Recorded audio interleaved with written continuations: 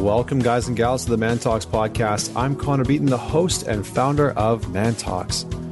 This podcast brings together the best thought leaders, teachers, and extraordinary individuals to teach and mentor you on how to be a top performer in life, love, and business. Imagine having experienced mentors with decades of wisdom delivered right to your ears.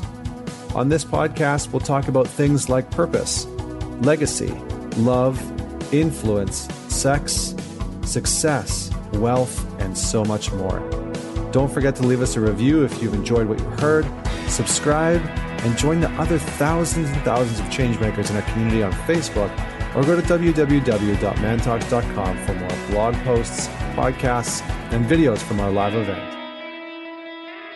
So today I have a special guest with me who is going to jam on the topic of peak performance with me. His name is Jeff Salzenstein, and he was a former pro tennis player, former pro tour professional, left-handed tennis player, and was ranked in the top 100 in the early 2000s, and also played doubles and was ranked in the top 70 for doubles as well. So he's an incredible athlete. He's been playing for a long time.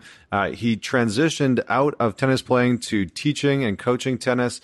Has had a very successful company and organization online and in person for helping other people develop their capabilities in tennis, and has shifted into more high performance and peak performance work with CEOs and executives, transferring some of his incredible skill sets during his pro career into management, into leadership, and into development of ourselves as business leaders and professionals. So today on this podcast episode, we are going to dive into a bunch of topics. Jeff shares his background, some of his highlights from his career, some of his toughest matches, some of his lessons from being a pro athlete, and digs into some of the things that he's learned about leadership, about development, and about how we can perform at our best. So this is straight from a pro athlete. So without any further delay, I would like to welcome Jeff Salzenstein. Awesome to be here, Connor. Thank you so much. So guess what? You're the first tennis player that I've ever had on the podcast. 100 and some odd episodes. You're the first one. I love it. I'm glad we connected, and tennis has been an amazing sport, and it's been awesome to go on that journey because it really mimics so many things that happen in life. So I'm grateful that I'm in the sport of tennis, and I'm grateful that you found me. Awesome, brother. Awesome. Well, I'm excited to dive in, and it's funny because growing up, I was typical Canadian guy, super into hockey.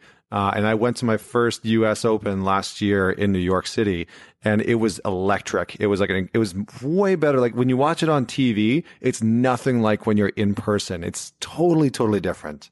So true, and maybe we'll talk about my U.S. Open experience on our talk. It was a very powerful, one of the most powerful experiences of my pro tennis career. But you're right. When I watch it on TV, I talk to people and I say, it just looks like ping pong. They're just playing ping pong. You can't really see how quick the ball is moving, how explosive these athletes are, how coordinated they are. And I'm biased, but I think tennis is the most demanding sport in the world for a lot of different reasons. Amazing. Well, let's dive in. I'm going to start off just with the question that we always ask all of our guests, which is tell us a story about a defining moment that has made you who you are today. Yeah, I have a couple, but I'm going to pick this one that really impacted me deeply. I was at a crossroads in my life, 33 years old. I was actually having some health challenges. I'd been playing tennis on the pro tour for 10, 11 years. And it was an up and down career. And at that time, I wasn't competing because I had this health challenge that was a bit mysterious at the time. And we did get it sorted out. But I was visiting my family in Florida, and I have a younger half brother. And I walked into his bedroom, and he was foaming at the mouth. He had overdosed on drugs. And it wasn't a true overdose because he did live, and was able to get him to the hospital. But it was in that moment, that defining moment, when my pro tennis career ended and I decided to become a coach. I was having a big struggle between should I continue to play pro tennis based on everything that I was going through, or should I move on? And at that moment, I decided to help him. I helped him get into a rehab facility. I moved back to Denver, Colorado, where I grew up. I started coaching junior tennis players at the time. that became my passion. And it's led me to obviously bigger and better things, although I still love coaching kids. So that was a big moment in my life where everything shifted very, very quickly. Wow, man. Thank you so much for sharing that with us. And I mean, I have so many questions on that front. I think where I would like to pause is really around this idea of transition, because I think it's so relevant. So many people go through that, not that exact circumstance, but so many people go through a transition in their life where they're heading down one path and all of a sudden there's this sort of fork in the road that shows up, whether it's suddenly or whether it's something that they see coming. Was this something that you sort of had seen on the horizon leading up to moving away from tennis? Like both situations, first and foremost, did you know that your brother was struggling? And secondly, were you aware that you wanted to start to move away from tennis as your career? Yeah, I knew my brother was struggling. He's much younger. At the time, he was only 17 years old. So he had been using drugs for about 5 years, and it had really gotten out of hand. I did not grow up with my half brother. And so I happened to be, by coincidence, although we know there are no coincidences, I was visiting that side of my family when it all went down. And I'm a big action taker. So when I saw him laying on that floor, I saw him struggling, I knew that something had to be done because the same pattern was continuing to repeat itself. So I just jumped in there and did my thing and took action, said, we got to try to help this kid. He's doing much better now, much, much better now. And this is almost 10 years now since that event happened. He's 26 years old and he's getting his life together. So I'm really proud of him for that. But for me, the transition, it's interesting you bring that up because I do coach people with transition as well, probably because I have the experience with it. But previous to about 6 months prior to that event, I had 3 crying episodes, one with an ex-girlfriend, the second with my father and grandmother who were watching me play pro tennis for the last time. At least I kind of had a feeling. And then my last coach that helped me break the top 100 in the world. They were all at 3 different tournaments within about a 4-week span. And I just kept crying. And the tears came out because, I've been playing tennis since I was 4 years old. It was a sport that my father started me with. There was an internal drive that was really, really deep and just passionate for the love of the game, and also to see how far I could take it and to realize that it was probably over, to let go, to move on, to do something different. It was really scary. It was really painful. There was a lot of uncertainty. And honestly, I guess I didn't have the courage at the time to make the choice to walk away because I still felt I had a lot of great tennis ahead of me. I still believed in my tennis. So it actually took a life event like what happened to my brother for me to say, I got no choice. I did have a choice, but that was the impetus to get me over the top. So up until that point, I was in limbo and, had a lot of, like I said, a lot of fear and uncertainty and, a lot of identity attached to my tennis career. Yeah, I think that's the biggest piece. Like whenever I see men or women going through a transition in their life, especially if it's work related, it can come up when you're having kids or if you lose a partner or whatever the case may be, but specifically within career shifts, when somebody moves from the corporate space to starting their own company or vice versa, they move from having their own business and organization that maybe falls apart or they sell it and they go back into a work environment when they're working for somebody else, it can really shift their identity.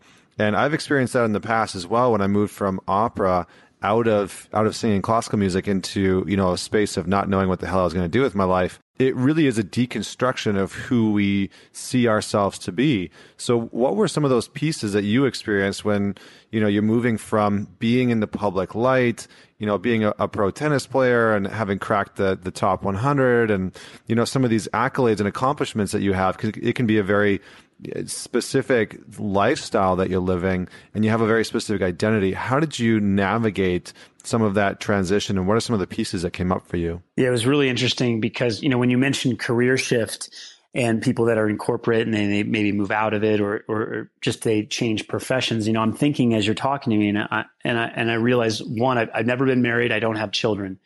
Women ask me, what's the longest relationship you've ever been in? And I always tell them 39 years, the sport of tennis. I've been playing tennis since I was 4. It is basically what I've done almost every day my entire life. So to walk away from something that you've just been so passionate about as a player and to not know what's next is very daunting. And I went to Stanford. I graduated with a degree in economics.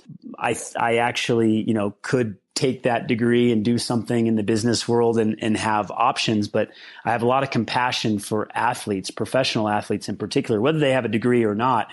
When they transition into the real world, it's a big change. And so luckily I had a decent head on my shoulders and I was able to make the transition actually quite smoothly. And the reason why is because up until that point, there was an emptiness actually about playing pro tennis. So being in the public eye, chasing the rankings, chasing the prize money, that actually never did it for me. It was probably one reason I only got to 100 in the world and maybe not 20 in the world, because I was more fascinated by peak performance. And I spent a lot of my free time studying nutrition, mindset, fitness, injury prevention. That's how I spent the bulk of my time. So I like to think that I actually was playing pro tennis near the end of my career just so that I could study performance. That's really what made me feel more alive. So when I transitioned from player to coach, I immediately felt a greater sense of fulfillment, because now I was helping kids, junior tennis players and their parents navigate their way and seeing tangible results happening on a tennis court every single day. And that was really, really inspiring to me. Whereas near the end of my pro tennis career, I wasn't feeling a lot of inspiration because I was getting on planes alone. I didn't have a girlfriend. I didn't have a coach. I didn't have a team traveling with me, didn't have the financial means to do so. So it was a lot of planes, trains, and automobiles alone, and it just felt empty. So for me, the unexpected transition that happened so fast because of what happened to my brother, it was a welcome change for me, welcome forced change. It felt better. I was able to move back home to where I grew up. I got grounded again. I had been traveling the world for 11 years, living out of a suitcase, occasionally putting my bag down in different places that I was basing. But yeah, being able to come home, get grounded, help a lot of people really filled my cup. Incredible, man. So, I mean, it sounds like some of the, precursors for you to be able to move through that transition were already kind of getting into place because of your prior career. And one of the things that I found when I was navigating that transition of the sort of deconstructing the identity was taking the lessons that I learned in the past, what I've learned in singing, and everything that I had, taken away from that space and that business, and started to look forward into the future of what I was going to create for myself, and started to see, okay, what's relatable? What can I bring with me? What tools did I learn in the past, in this past sort of career, that I can apply in the future? So what were some of those components that you learned from being a pro tennis player that you've taken with you into your coaching practice and into what you do now with your executive clients? Yeah, absolutely. So great thought-provoking questions, by the way, Connor. Thank you for those.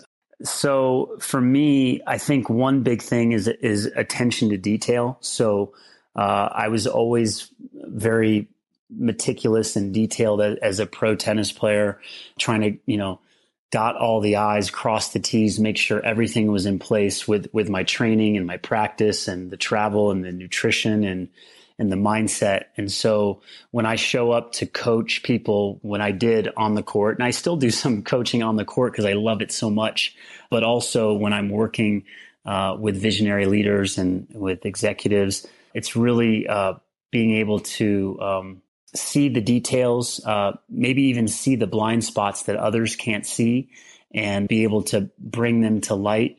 And I think because I've also asked a lot of questions, I remember I had a coach when I was 14 years old, said that I asked more questions than any student he's ever had. I've always been very inquisitive. And so when I'm coaching, mentoring, acting as a corner man to those that I work with, I listen, I ask a lot of questions, I take it in. And again, I can draw on, I would say, the intuition and experience that I developed as a player on what works, in the moment, in the heat of battle, when you need to make a choice or a decision, which path to choose. I'm pretty adept at that, and been able to move that into coaching and the world of being an entrepreneur, which that's been a whole new adventure as well with my online business. So I've lived a full life already, and I'm so excited for what's ahead with everything that I'm doing. And it's been a great adventure. A lot of twists and turns in the road, as I'm sure you know. Those that you talk to and interview have different adversity along the way, but that continue to learn from it. So I would say, just to sum it all up, attention to detail, asking the right questions, asking high quality questions, listening. And drawing on that intuition and experience, kind of a combo deal there. Nice. Yeah, that's some really, really good insight. And in terms of when you're working with people to help them navigate that transition, what are some of the questions that you like to ask them to have them bring forward some of those pieces that they've learned in the past? Because I think, one of the things that I would love is for the listeners who are out there who have just been through transition or are about to face transition, because the reality is we're almost always, change is inevitable. Change is almost always happening in our lives. And so what are some of the questions that you like to ask to just get people in that space of understanding how to navigate that transition? Well, yeah, before I answer that question, I think one thing I want to share with the listeners is that, tennis, I believe, is one of the best sports to really mirror life. I know there's probably golfers out there as well that feel the same way, but by working with so many clients over the years and obviously being on my own journey, I can see that decisions or things that happen on a tennis court really reflect or mirror what happens in life. So I have an opportunity to coach people, whether it's on a tennis court or off of the tennis court, in how life and tennis just weave together and overlap. And so the questions that I like to ask, well, first of all, when I'm working with a client, a lot of times just having the opportunity to talk for an hour with me and be able to share deeper things that they're not going to share in the real world is very revealing, very eye-opening, and very healing for people. And so that's been really, really cool to experience, that they actually look forward to getting on a call once a week and saying, you know what, I don't get to talk about this stuff with other people. And this feels like a really cool, safe environment to do so and to get really solid coaching. But the questions I like to ask, they're what questions. So a lot of times I find that when we ask why and how, that can kind of close us off and create a kind of a fixed situation. So why does this happen? Or how am I going to do this?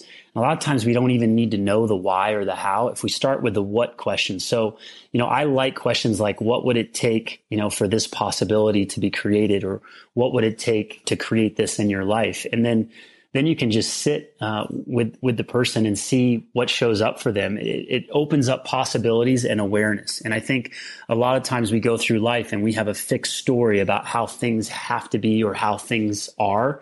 And when we start asking the what questions, possibilities start to open up. And that's where conversations start to get really engaging, really interesting. What if this happened? Or what if you made this choice? What would happen if? And then you just see what shows up. And it's really cool to work with people one-on-one in this way and see them have breakthroughs, not only on a call, like an aha moment, but to notice several months later that they've really shifted over time and they're not the same. They don't have the same perspective than they had several months earlier. So that's really powerful for me. And I've been able to see that on the tennis court, to see people transform their tennis games.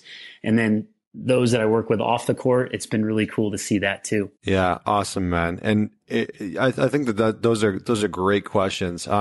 Just to shift, because I know that, one of the things that I was really interested in was how you came into this sport and what it took for you to really rise to the top, because it's a very competitive industry. And one of the correlations that I see between tennis and, the entrepreneurial space or the business world is that competitive nature, is having the edge on everybody that's out there, because it's a very popular sport. So what got you into tennis in the first place? Like, how did that come about? Yeah. So as I mentioned earlier, my father was a teaching pro. So as long as I can remember, I was holding a tennis racket, and my mother was a player. And then my stepfather, my mom remarried a few years after my parents divorced. and he was a player. And so it was just, tennis was kind of everywhere. And so what was interesting about it was that none of my parents put any pressure on me. So all of this was an internal drive to be really good at this sport. Now, I played other sports as well for many years, but ultimately I really focused my attention on tennis. And, I was very good at a young age. And then the middle of my junior career, I had a huge slump. I was late developing. I didn't go through puberty till I was about 16 or 17. All these other guys are about 6'2", $170, serving big on me. So I was really, really gifted as a 12-year-old, actually a national champion, dropped a lot, middle of my junior career, got it back again, and ended up going to Stanford. And that was really the goal, was to play college tennis at Stanford University. That was the mecca of tennis. There were no dreams of playing pro tennis, no big dreams of playing Wimbledon. And then there, I actually developed further and improved significantly, developed this massive serve, was serving 125 miles an hour. And I thought, well, gosh, maybe I'll try the pro tour and give it a few years. And if I don't break the top 100, then I'll, get a real job, I guess. And about a year into my pro career, I was shooting up the ranking ladder. I got to 150 in the world. And I was riddled with injuries. I had an ankle injury and then a knee injury. Both required surgery before the age of 25. And essentially at age 26, I was starting over again. I had lost my entire ranking. I had signed with an agent, but they couldn't do anything for me because I was damaged goods on the sideline. So I came back at 26. And by the time I was 30, I broke the top 100 for the first time. I qualified at the U.S. Open at age 29. And at that time, 30 was considered starting to be old. And now on the pro tour, those that follow tennis, guys that are in their 30s are dominating. So Roger Federer's 35, about to be 36. So I like to think that I was a bit of a pioneer in that I was doing yoga and meditation and drinking green drinks and into organic food, 18, 20 years ago on the pro tour while everyone else was looking at me with a very many strange looks in the locker room. But that journey, I think the journey of perseverance, of adversity, of spending a lot of time alone because it's an individual sport. So on and off the court, I was having to come up with solutions and answers for myself and just going through. I've gone through ups and downs as a junior player, a college player, and as a pro. And it didn't come easy to me. I really had to work for everything that I achieved. And also to realize that I was very gifted athletically.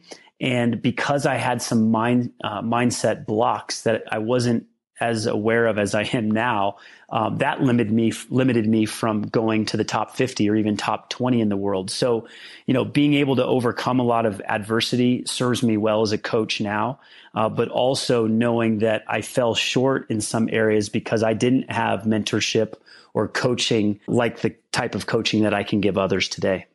Yeah, that's really good. So if you could look back and talked about those mindset blocks that you weren't aware of at the time that were maybe hindering you from getting into a higher ranking, what would some of those be, and what would they sound like? Because I think what's really important for listeners is for them to hear what those things are. Because a lot of the times we can't identify, those blocks. We can't identify those pieces that are holding us back because we can't see them, And so oftentimes, I found that, and I know that, you've worked with a ton of incredible people. So what are some of those mindset blocks that were maybe holding you back from peak performance that you've also seen in other people that you've worked with since then? Sure. So I've got a great story to share, and it involves me playing on stadium court, Arthur Ashe Stadium, the U.S. Open, 1997. It was the first year on tour. I was 23.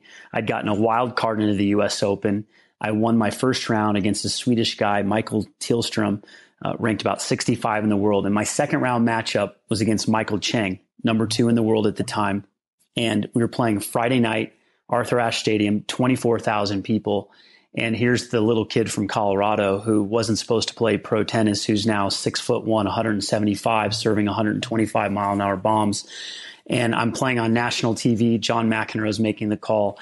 This is a Friday night before Labor Day. So you got, every bar in New York City and around the country is showing this match. And I remember specifically that day, I was so scared that I was going to embarrass myself in front of the world. So when you look at mindset, that was the dominant story in my mind, in my head. That's what was circulating throughout that whole day. I had created a story that I was going to forget how to hit a ball in front of all these people. And maybe as an opera singer, you could relate to maybe forgetting what you're going to do and how you're going to sing and your lines. I felt like, what if I forget? And so I literally warmed up 4 times that day. Normally you would warm up once or twice for a night match, but not 4 times because I was just paranoid that I was going to forget how to play. And so I got out there and I was nervous at first. In the first 4 games, I played nervous, but I was able to keep it close. It was 2-2 in the first set. And then I finally took a deep breath and I relaxed a little bit. And then I ended up winning the first set 6-4. And the crowd's going crazy. And I remember I had my parents in the box, my coach in the box. I had a girlfriend, the fraternity brothers from Stanford. Again, everyone's going crazy. And I looked up my box and I pumped my fist and I smiled. And that was the end of the match because I had not embarrassed myself. I had won the first set. So instead of finishing, instead of saying, you know what, I'm better than this guy, I'm going to take him down. Like I'm going to crush this guy tonight in front of everyone. This is going to be awesome. I was just happy to keep it close. And, shame on me for having that mindset, or at least not being able to switch it and say, you know what, I deserve to be here. And I deserve to be at the top of the game. And I think that was the one thing that kept me from elevating, is whenever I got up against guys top 10 in the world, I had the physical capability, but there was a little seed of doubt. There was the kid from Colorado that wasn't supposed to play pro tennis. He didn't have that kind of that killer knockout punch, and didn't really maybe have someone whispering in his ear that I could do it, that I could beat these guys. So that would be one, I guess you could say, regret. Although, again, it's a great story that I can now share with my clients and say, hey, let's finish. Let's go for this because you can do it and you've got the skills to do it. Yeah, it's really interesting because it's almost like, for me, what comes to mind is like the reverse David and Goliath syndrome. David and Goliath got into the ring. David's so much smaller than Goliath, and he still manages to win the match. But it was because of that mindset where he doesn't really see the difference in size as like the be all end all. He still believes he can win. And I know exactly what you're talking about, where you're up against an opponent or a situation or an obstacle that just seems insurmountable. And it's almost like we let go of that belief that we can conquer them, or that we can conquer that situation, or that we can actually win and push through to victory. So I love that, because I think that limiting mindset is something that so many people have that holds them back in so many different situations. Whether it's launching their own company or getting that promotion or whatever the case may be. So thanks so much for sharing that, man, because I feel like that's so relatable to so many people, and it definitely resonates with me. So I appreciate that. Connor, I'd like to add something to that, if that's all right. Yeah, please do. Yeah. So the fact that I can share that story with those that I serve, those that I help, I think stories like that, obviously they humanize me. I'm not on this pedestal as this top guru coach. It's like, no, I've struggled too. I still have my own challenges. I openly share them with my clients. And I think that creates a level of comfort and trust that, hey, this guy, he's got a lot of experience and a lot of wisdom, but he's also real, and he's willing to be vulnerable and share his dark secrets with me too, and the things he struggles with. And I think, so it really, the fact that I struggled obviously connects me to those that I help. And that actually, I'm really comfortable sharing those things because I want people to know that we're in this together, and we're just trying to get really clear so that we can create even deeper work together, and also create that transformation. Yeah, it's a really great distinction, because I think for a lot of people, it's the obstacle that gets in the way, right? It's like that. How can I overcome this? How can I move through that? And I love the piece about the, not the guru. I was joking the other day that, there's that Tony Robbins movie, I Am Not Your Guru. Yeah. And I was joking around with somebody. It's just like, yeah, but You know what? Like so many people are actually looking for a guru. Like that's kind of, so many people are looking for somebody to tell them what to do. Like maybe somebody should actually write a book. Maybe Jeff, you should write a book called I Am Your Guru. You know, like it's just kind of like a joke on it. But anyway, that's kind of besides the point. That's a little tangent. So one of the reasons why I also wanted to pick your brain a little bit on the podcast is because I think that there's some huge leadership lessons to be taken from pro athletes. And, you know, you've talked about basically inadvertently grit and determination and these sort of, regiments that you had. How do you see how have you brought this sort of peak performance from when you were a pro athlete into the work that you're doing today? So if there's, you know, career professionals that are listening to this or entrepreneurs, what are some of the key pieces that you would want them to know about being able to perform at our best? So I think the biggest thing, we talked earlier about asking questions. I really believe that's a great starting point for people to start asking questions about either what is it that they desire, you know, what do they want to change about themselves? What do they want to be better at? Because when you ask questions, you know, the answers start to come, they start to open up. And I feel like, again, as I mentioned earlier, a lot of people just typically have a fixed mindset of how things are. And when we start asking questions and we start opening up to possibility, I think that is a huge starting point for peak performance in life. Just opening up that awareness of your thoughts. And I'm a big believer in communication and the power of words. And so a lot of individuals are not even aware of, you know, the words that they speak or the thoughts that they have. And so just really starting from that place of getting clear around how they're showing up in the world with their communication, not only with others, but with themselves.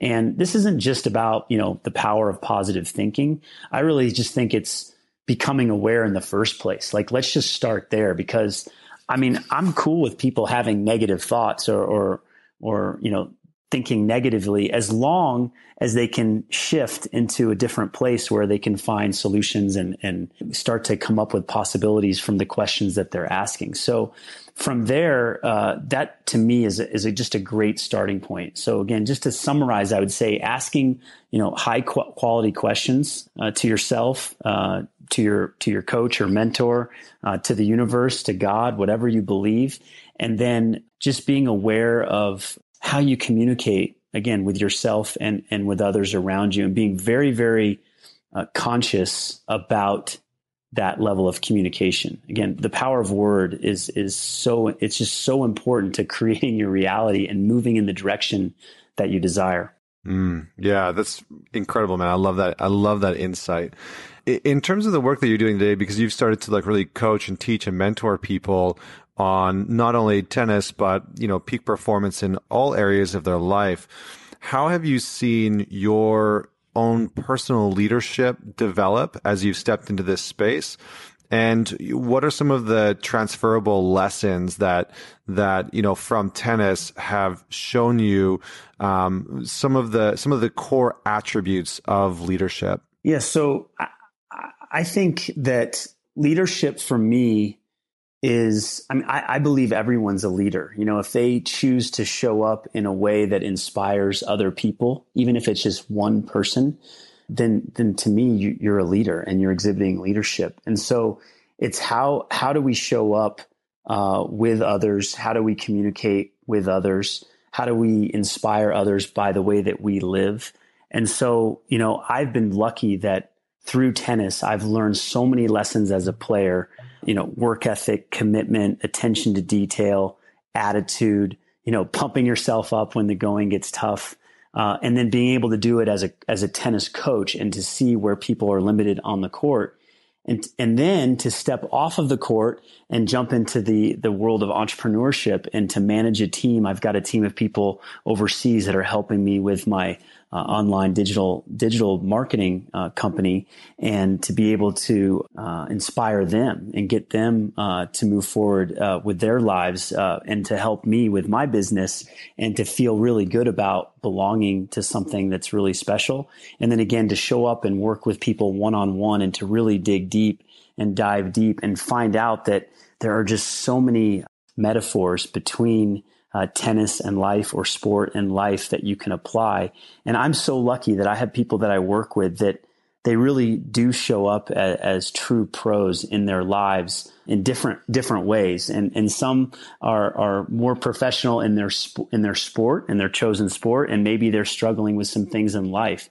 Or others are really showing up in business, but maybe they get down on themselves on the tennis court and they're trying to work through that. So it's been really interesting for me to see how we all show up in a more directed, clear, positive way. And I feel so blessed. Like every day I wake up and I'm like, wow, I'm a coach. And I also, when I do a coaching call, I get inspired by those that I work with. It gives me more momentum. So it's the perfect fit for me and for what I'm doing. And again, as we talked about earlier, as a player, there was something missing. Like I loved playing pro tennis. I loved the journey. I learned a ton of life lessons, but little did I know those lessons from being an athlete were going to have me become, a coach. I really didn't know when I was playing that I was going to be doing this work 10 years later.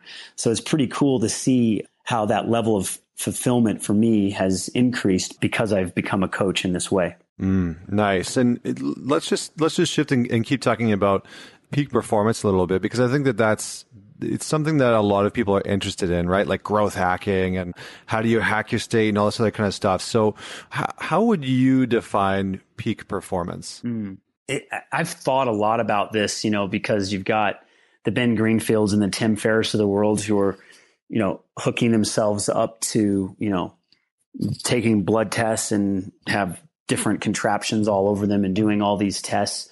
And for me, I think maybe because I'm left-handed, I'm more of a creative type. I'm not as into the science and the data as I am to integrating specific lifestyle choices that work for that person.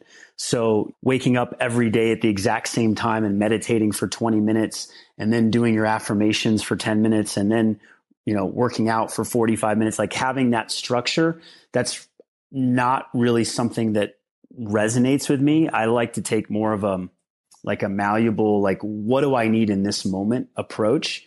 And so if you start to integrate different habits, if you will, or different choices into your daily life and really just live from this place of like, what feels good to me in this moment. So if you eat healthy, super healthy 6 days a week, but you feel like having dessert, like go ahead and do that. Like, don't be so rigid in the way that you go about your performance or your life hacking. You have to allow yourself some space to shift out of that. So I take a more open approach of where can you integrate some time for stillness in your day? What would it take for you to find ways of self-care? I think self-care is a wonderful way to look at performance. Like, how are you taking care of yourself?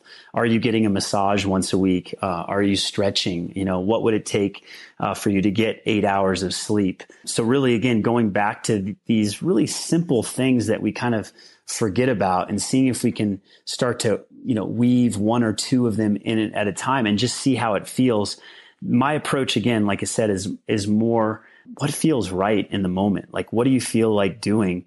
And yes, it's good to have some structure, no doubt. But whenever it's super structured, I start to think, gosh, is that really sustainable to be the ultimate life hacker day in and day out? It seems like a pretty obsessive way to live. Yeah.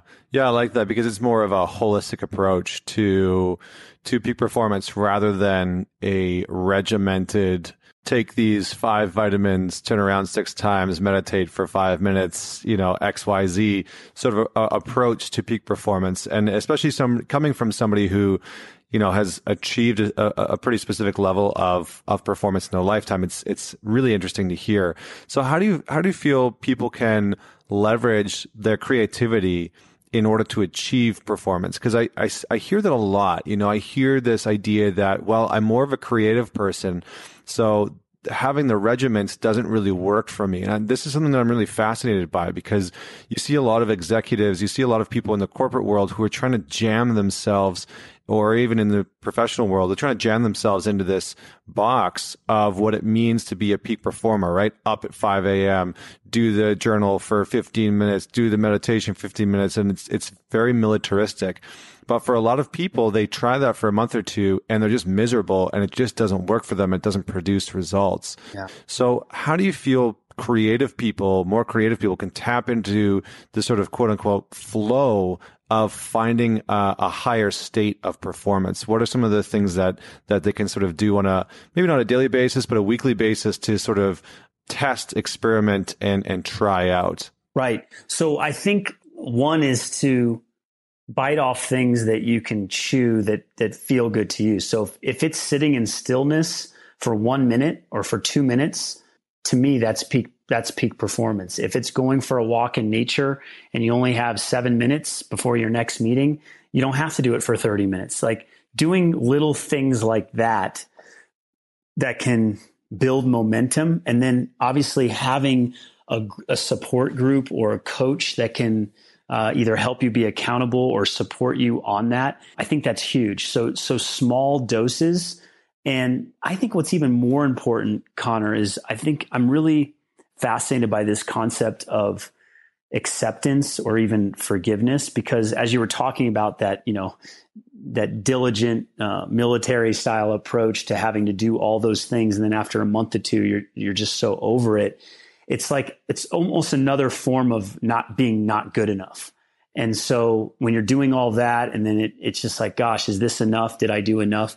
And so really, I think spending more time and just accepting that we're okay and it's okay to make mistakes, and actually practicing to get a little bit of woo-woo here, but more self-love. Like it's okay to only work out for 5 minutes. Like you don't have to do the hour and 20-minute power yoga class. Like it's okay.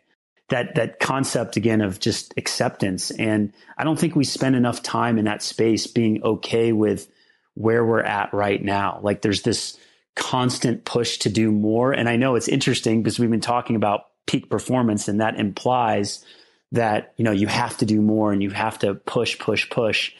And I've seen so many athletes burn out because they're doing that. And obviously a lot of executives and entrepreneurs and CEOs are burning out. So really just finding that balance between peak performance, but also acceptance that what I'm doing right now is okay. And I don't have to compare myself to what others are doing. And if I need 8 hours of sleep, then I'm going to take 8 hours of sleep when others only get 5 or 6. And it comes back to, again, just finding that balance between the performance where it's you're moving forward in your life, but you're also okay with where you're at right now, more than okay. And I'm fascinated by finding that balance. It's been 10 years since I played pro tennis, and I like to think that I'm pretty fit. Like I look pretty fit on the outside. I don't train probably as much as I'd like to be right now. Again, I'm not fanatical about it.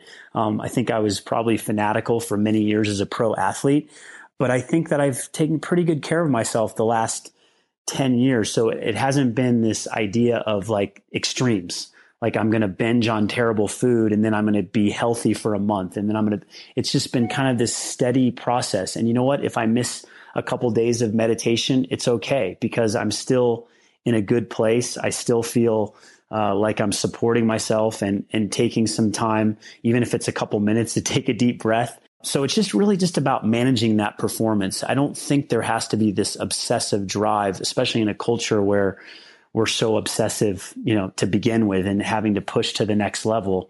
I like it to be a little more organic and a little bit more in the moment with what a person needs in that moment. Awesome. I like it, man. I like it. I think that's some great advice for people that are out there that maybe don't work so well with the regimen. I know I tried it for a long time, and I find that the fluidity is much more advantageous for myself, being, a very creative background, and I seem to get much more work done in that space. So I really appreciate that insight.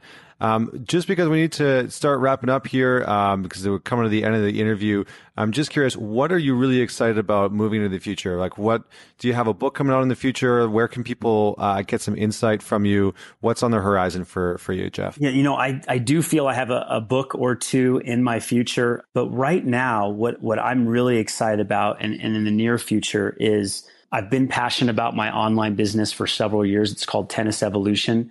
But I'm really, really stepping into the deep dive into one-on-one coaching. So that's really, really, it's just really important work. And I want to go deeper with, certain individuals that really resonate with what I'm all about and how I think I can help them. And then from there, I see this expanding into more corporate and group training. And it really remains to be seen where I go with it in terms of, do I want to share the content in an online space? I mean, I've been in the online space for about 6 years now. And like I said, this one-on-one interaction and then moving into more of the corporate type work really fascinates me. I'm really interested in it. And anyone that's listening to this, if they want to get in touch with me, they can send to my personal email address. And it's jsalz@me.com, jsalz@me.com, SALZ. And if they're interested in everything or anything that I said today and the interaction that we had, Connor, they can just shoot me an email. I'd love to hear from them. And we can pop on the phone and have a conversation. Awesome. Thanks so much. I love that you have the old school @me.com address. It's so good. I think I got it 10 years ago and still have it. Exactly. So good. Awesome. Well, thank you very much for joining me today, Jeff. And for everybody else out there listening, you can check out mantalks.com for more podcasts, blog posts, and videos from our live events around North America. Don't forget to write me and let me know who you would like to hear on our podcast and the type of information you would love to download into your brain. So until next week, this is Connor Beaton signing off. Join us next week on the Man Talks podcast for another inspiring conversation with another inspiring man.